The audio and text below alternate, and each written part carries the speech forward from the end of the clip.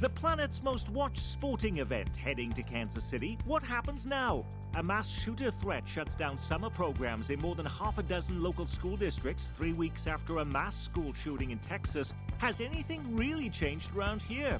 Mark Bedell heading out the door. Did you see that coming? And what does it mean for what was once the Metro's largest school district? And has the Kansas governor just been handed the biggest political gift of her career? Those stories and the rest of the week's news straight ahead.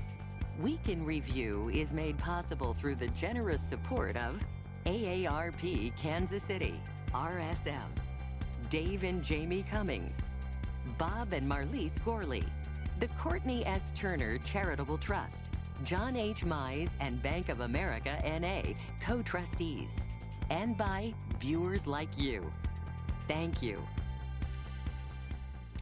Hello and welcome, I'm Nick Haynes, and it's good to be back with you on what some are calling one of the biggest news weeks in modern Kansas City history. I'll let you be the judge of that, but here to help connect the dots and put everything into context for us is KMBC 9 political analyst Michael Mahoney, the managing editor of the Call newspaper, Eric Wesson, from KCUR News, Lisa Rodriguez, and from the pages of your Kansas City Star, Dave Helling. You know, it's official. The most watched sporting event on the planet is coming to Kansas City. Soccer's international governing body, FIFA, just announcing that Kansas City will host several games when the World Cup heads to the United States, Canada, and Mexico in 2026. Those matches will be played at Arrowhead Stadium. Some people are calling this one of the biggest news stories in modern Kansas City history. Officials in Houston said this would be the equivalent of hosting 5 Super Bowls in 3 weeks. Really, Lisa? Yes, really. It's a massive event. It's, the World Cup generates international hysteria. So it is a massive, massive deal, and it will bring tons of people to Kansas City. That said, I am sometimes a little wary of anything that promises millions and hundreds of millions of dollars of economic impact, because I think it'll also take Kansas City hundreds of millions of dollars to prepare. I want to get to some of that dollars and cents, but we've always been told in this community, Michael Mahoney, that we simply don't have the robust public transit of other communities. We don't have the hotel rooms. Why would FIFA say yes to us for the World Cup and beat out other cities? Well, first off, transit was a major worry, okay? Kansas City does, however, now have the hotel rooms that they need for this. There are a number of different reasons why Kansas City made the cut, basically as a bubble team, if you will on this. Number one, it was the legacy of Lamar Hunt and soccer in America. He was one of the people that started soccer in the United States with the first modern professional league back in the 1960s. The Hunt family connection to soccer has continued there, not just only here in Kansas City, but throughout the United States. Number two, the U.S. Soccer's training facility for the men is here in Kansas City. That is going to be a home base, most likely, for one of these 48 teams that are selected for the 26 World Cup. Also, this is a good soccer town. It's just a flat, good soccer town. Yes, from little kids on the way up. Okay, that was part of this. And then finally, the other thing that was important in this is we are in the middle of the country. Logistically, it's a good place to put part of a tournament that is going to go from coast to coast and from Canada to Mexico. Compared to some other cities, we are a great soccer town, but we are not. That is not the primary sport here in Kansas City, Eric. No. Do you think most people, if you ask Kansas Cityans, would they want the World Cup or would they want a Super Bowl in Kansas City? I think the overwhelming majority would say a Super Bowl. Absolutely. This is a Kansas City Chiefs football town. And, congratulations to them. They did a fantastic marketing job to them. But as Dave said earlier before we went on the air, let's take care of home now, because we don't want all these people coming to town, driving out 85th Street, and have the bottom of their car feel like it's falling out from hitting all the potholes. And, of course, we still have the murder issues here as well. Well, Lisa mentioned, Dave Helling, the financial numbers in all of this, and I did see one of the figures here talking about this could be as high an impact for Kansas City as $700 million. By way of comparison, we're told the Big 12 tournament is a $20 million gain to Kansas City. So this is worth as much as 35 Big 12 tournaments in 3 weeks? Probably not. Probably not. I mean, those figures, as Lisa suggests and others, are always a guess, a big guess, in part because you don't know, Nick, with all of these people coming to Kansas City, how many Kansas Cityans will stay home. or will take vacations that week, or won't go out to dinner, or won't do other things at entertainment venues. There should be some shifting of money, so we don't know. The value of something like this is the international exposure, of course. Particularly with visitors who come to this community, it puts you in every newspaper in the world. It puts you on every sports broadcast in the world. That has a value as well. So the people who worked on this worked very, very hard to try and put a package together. One thing Mike did not mention, I think we should put on the list, is the new terminal. I think the new terminal played an amazing role in trying to convince the FIFA people that, yes, we can handle the number of people flying into this community with this new facility. Interestingly, before this announcement, the state of Missouri passed a law that would remove all of the sales taxes on tickets. So if you go and see that game, go and see a World Cup match right here in Kansas City, we're not going to be capturing any of that sales tax. So where does all of that financial benefit come from, Lisa? I think the financial benefit comes from the sheer influx of people that will be here and that will be eating out and buying merchandise and you know, experiencing our entertainment venues. I also think that for Kansas Cityans, when you're proud of your city, when you feel like you're on an upswing, you want to spend more money. And so I think that that's where the economic benefit will come from. Will we get fewer people here, though, if one of the main matches is Liechtenstein versus Slovakia, Eric?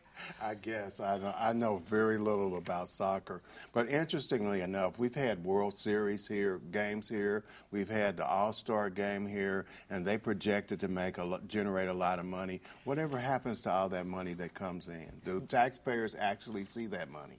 The other issue in all of this is this is going to be played at Arrowhead Stadium. That has to be changed in order to bring the World Cup here in 2026, where those games are going to be played. Is this going to jumpstart, Michael Mahoney, this conversation about the stadiums again?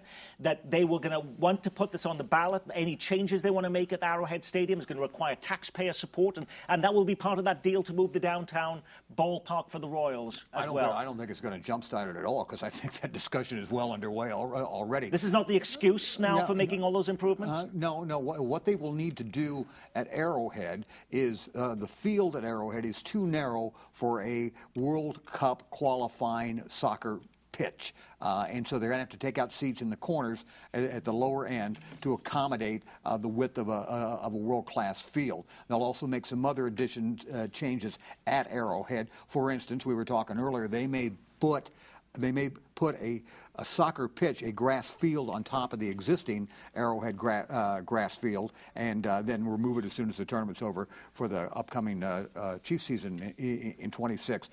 There will be a whole set of renovations that go out under there, and it will be part of the discussion that if we're doing this for Arrowhead for the World Cup, what are we doing for downtown baseball? And if we're doing this for downtown baseball, what are we doing for Arrowhead? Okay, you don't see this as being brought up now on the ballot, that the only way that we can really make this happen at Arrowhead is if taxpayers put their... You mean for the soccer games, Nick? Yes. Yeah, well, no, I think that the bid will certainly include some mechanism for paying for the improvements that are needed. I don't think the FIFA people would have agreed to come to Kansas City unless they had a rock-solid guarantee that the improvements Mike just talked about are actually going to happen. But there is a broader context to all of this. What happens to Arrowhead? Yeah. What happens to Kauffman Stadium? What about parking for the World Cup? I mean, are we going to have a congestion problem? Will there be mass transit available to get some of these fans to those games? Those questions have been answered partially, but will be refined in the next 2 years. I think another thing to consider when you host an event of this scale is not just the economic impact, but what Kansas City will look like in that moment. With thousands of extra people, we will have not just Kansas City police increase security on a national and statewide level. And I also have to think about the human rights issues that come with that, and whether there will be mass homeless sweeps. I mean, it will transform this city in many ways in the years leading up to it, and then especially in that time frame. Michael. A couple of things. Mayor Lucas told me the morning before the announcement was made that they are going to spend between $5 and $10 million on transit, which is relatively a small amount of money when you think about it, but transit specifically designed to take the soccer fans that come into town from all the hotels, and all the major hotels I'm sure will be involved in this, and get them to the sports complex for those games, and then get them back. I don't envision a lot of car rentals, to be honest with you. I think these soccer fans are going to come in in bulk. And then the other thing is on security. To Lisa's observations there, a lot of this in an event like this is going to be paid for by the feds, but the locals will have to pick up the overtime for the cops and others. Okay, final word on this, It's Dave. very comparable to the Republican National Convention, which came to Kansas City in 1976, not in terms of economic impact, but in terms of how the city saw itself. And that was quite a time in Kansas City in the mid-'70s. You had the opening of the Truman Sports Complex, Kemper Arena, some improvements in other parts of the community. That lasted for a while, but it doesn't last forever, Nick. And while we can all get excited about this announcement, there are fundamental issues still facing Kansas City, and we can't ignore those or forget them over the next 2 years. And the Republican National Convention in Kansas City didn't have to also put up with English soccer fans in public drunkenness on the streets, which we might have in Kansas City if they're here. Lots of other stories happening in Kansas City this week, even though that was a huge announcement. This week, more than half a dozen local school districts from Blue Springs to Lee Summit canceled their summer programs after a mass shooting threat. Area districts are already feeling vulnerable just 3 weeks after a lone gunman killed 19 students and 2 teachers in a Texas elementary school. Everyone spoke out then to decry the violence, from the mayor of Kansas City to our U.S. senators on both sides of the state line. But 3 weeks on, did the violence in Uvalde, Texas, change any policy, Lisa, any law here in Kansas City or across Kansas or Missouri? Nope.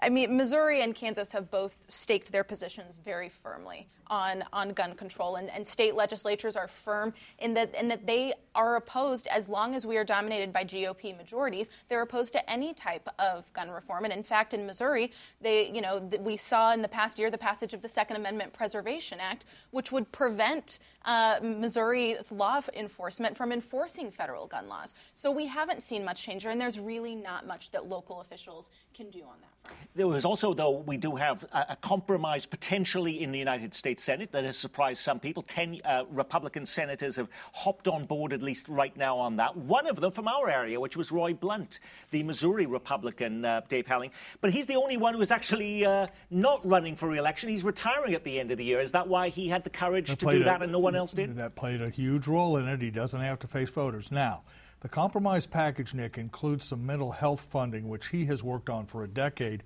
really since Sandy Hook. And I think that's why he joined into this package along with Debbie Stabenow and some other senators. But it has other parts, too, including a red flag law, incentives for states, some restrictions on purchases of guns, certain weapons by those under the age of 21, new restrictions on that.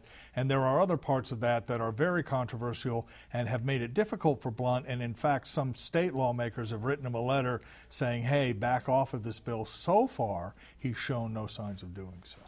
Because, as Dave mentioned, the mental health component of making changes in the gun culture in the United States has been something Roy Blunt's been working on for 10 years. He's not a Johnny-come-lately to this. And this weekend is a pivotal point in this, in the fact that the negotiations are underway, and some of the senators on Capitol Hill are saying, the disagreements we have here are wrinkles at this point and not major assembly blocks.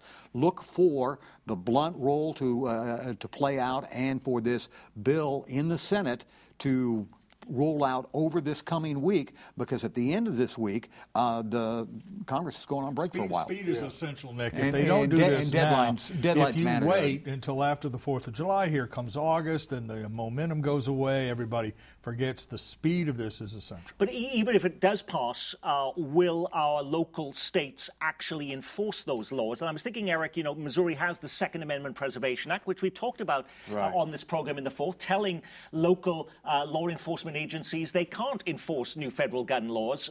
So would they just say no to this too?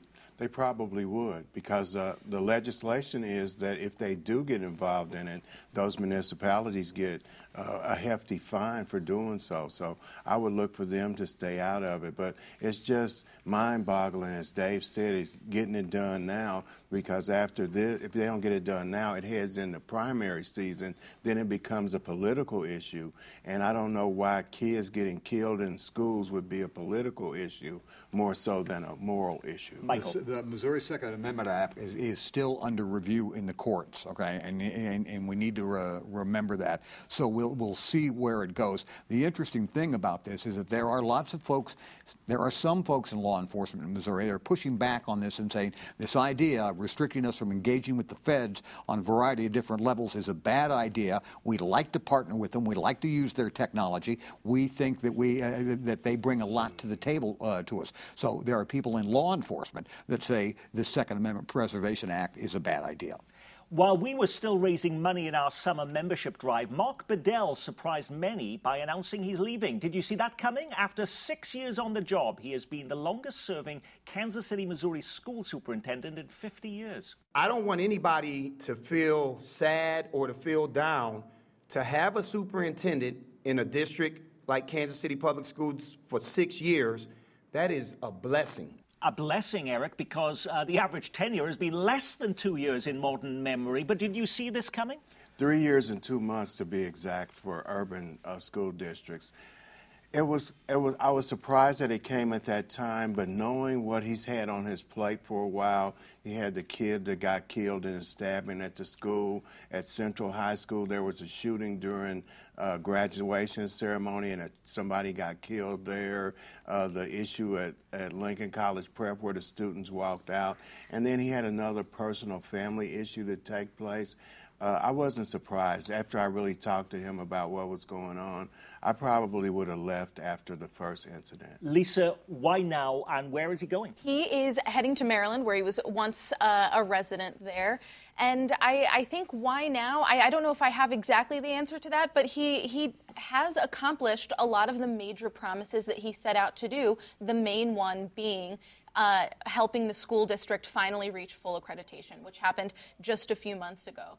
And so I think this move to a different type of district, not an urban district like Kansas City, Missouri is, some rural and suburban district there, is a change of pace. And I think Eric's exactly right in saying there are a lot of major issues that were weighing on him that he couldn't fix. Violence and these tragic incidents with students being one of them. He's been fighting city officials on what he calls uneven economic development policies.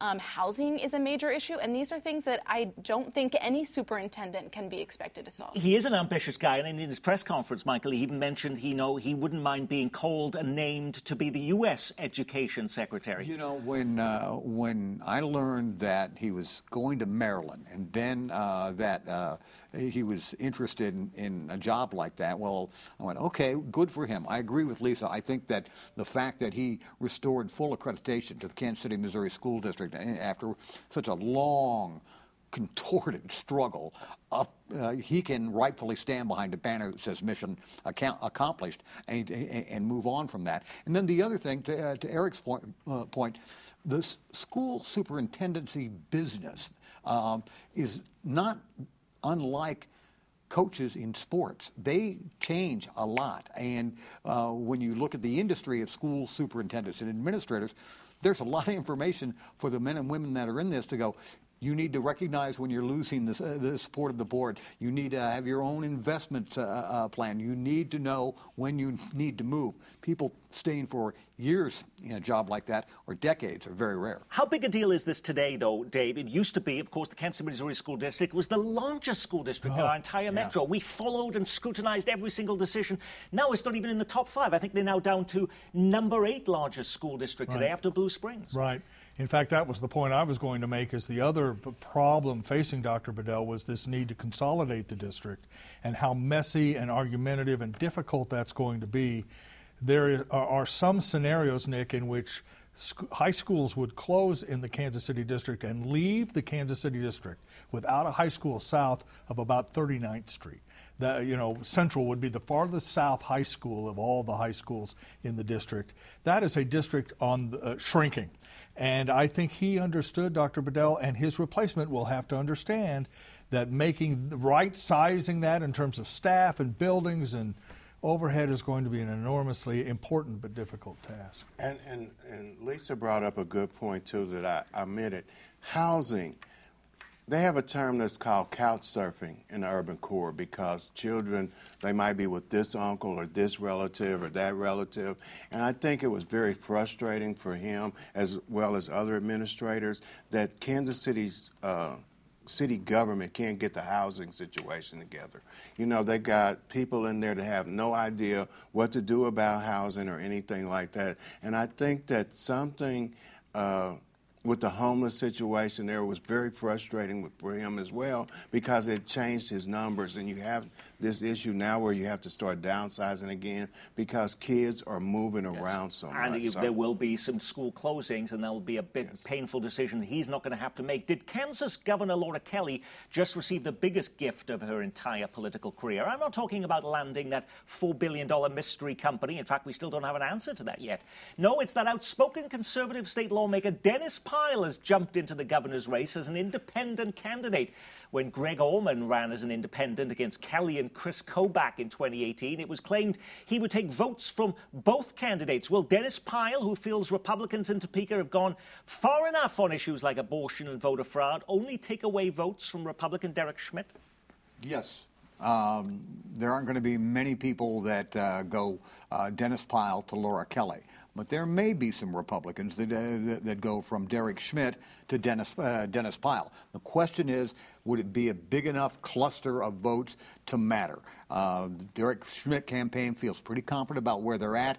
The Republicans in Kansas, I just spoke with them at the fine debate you hosted this past week, are very confident. They think they're going to have a great year. But do you think that Laura Kelly was breaking open the champagne at Cedar Crest, the governor's mansion, when that announcement came out, that is going to split his vote? Well, I don't know if she drinks champagne. We'll have to ask her next time we see her. But I do think that it's always a complicated question, Nick, because Mike is right. The votes will go from Derek Schmidt to Dennis Pyle, but those are votes that are not going all the way to Laura Kelly. And there may be people who are not comfortable with the Republican nominee who might have considered the Democrat. Now they have another alternative. That may lessen the impact. I think at the end it won't matter that much, just as Greg Orman really didn't matter that much the last time when Laura Kelly So she's still in trouble? Office. I think because her party is in trouble, yes. The answer is yes. The Democrats are in trouble in every state in America. Very quickly, Michael. Very quickly, one of the big problems that Kansas Democrats have is a limited pool of voters, Democrats and some independents. And when you can't expand beyond that, you're not going to win many races. Now, speaking of Kansas politics, this week Kansas City PBS traveled to the Doubletree Hotel in Overland Park as we joined with the Johnson County Bar Association for the Kansas Attorney General debate. We've seen him lead in the polls before, Mr. Kobach, and then he loses on Election Day. And as conservative Republicans, we cannot afford to make that mistake again. And yet we're to take election advice from somebody who has only won an election in a tiny district in Johnson County, and they think that qualifies them to run statewide. Look, my decisions as Attorney General are not going to be made based on what gets me on Rush Limbaugh or what gets me on Fox News. We broadcast that debate Wednesday night, but if you missed it, head over to the Kansas City PBS YouTube channel where you can watch every moment. While you're there, you can also watch every single episode of every local program we produce around here, including Week in Review. When you put a program like this together every week, you can't get to every big story making the headlines. What was the big local story we missed? Was it thousands left without power after a dangerous heat wave strains our electric system? Still looking for answers on the Country Club Plaza, Kansas City says no to demolishing this church to erect a 12-story retail and dining mecca, but still no word on what will fill the Nordstrom spot. Is the steamboat Arabia ready to sail out of town? Museum officials moving full steam ahead on plans to relocate to suburban St. Louis. It's a week that sees Kansas City show its pride. And after 30 years on the air, Gary Lezak announces he's retiring. It's a week we also say goodbye to the Hearts. They're picked up and auctioned off this week. More area cities, including Johnson County, giving workers a 3-day weekend as Kansas City marks Juneteenth. And you'll be able to watch the World Cup on TV for free, but good luck finding sporting Kansas City games. You're going to have to pay for the privilege.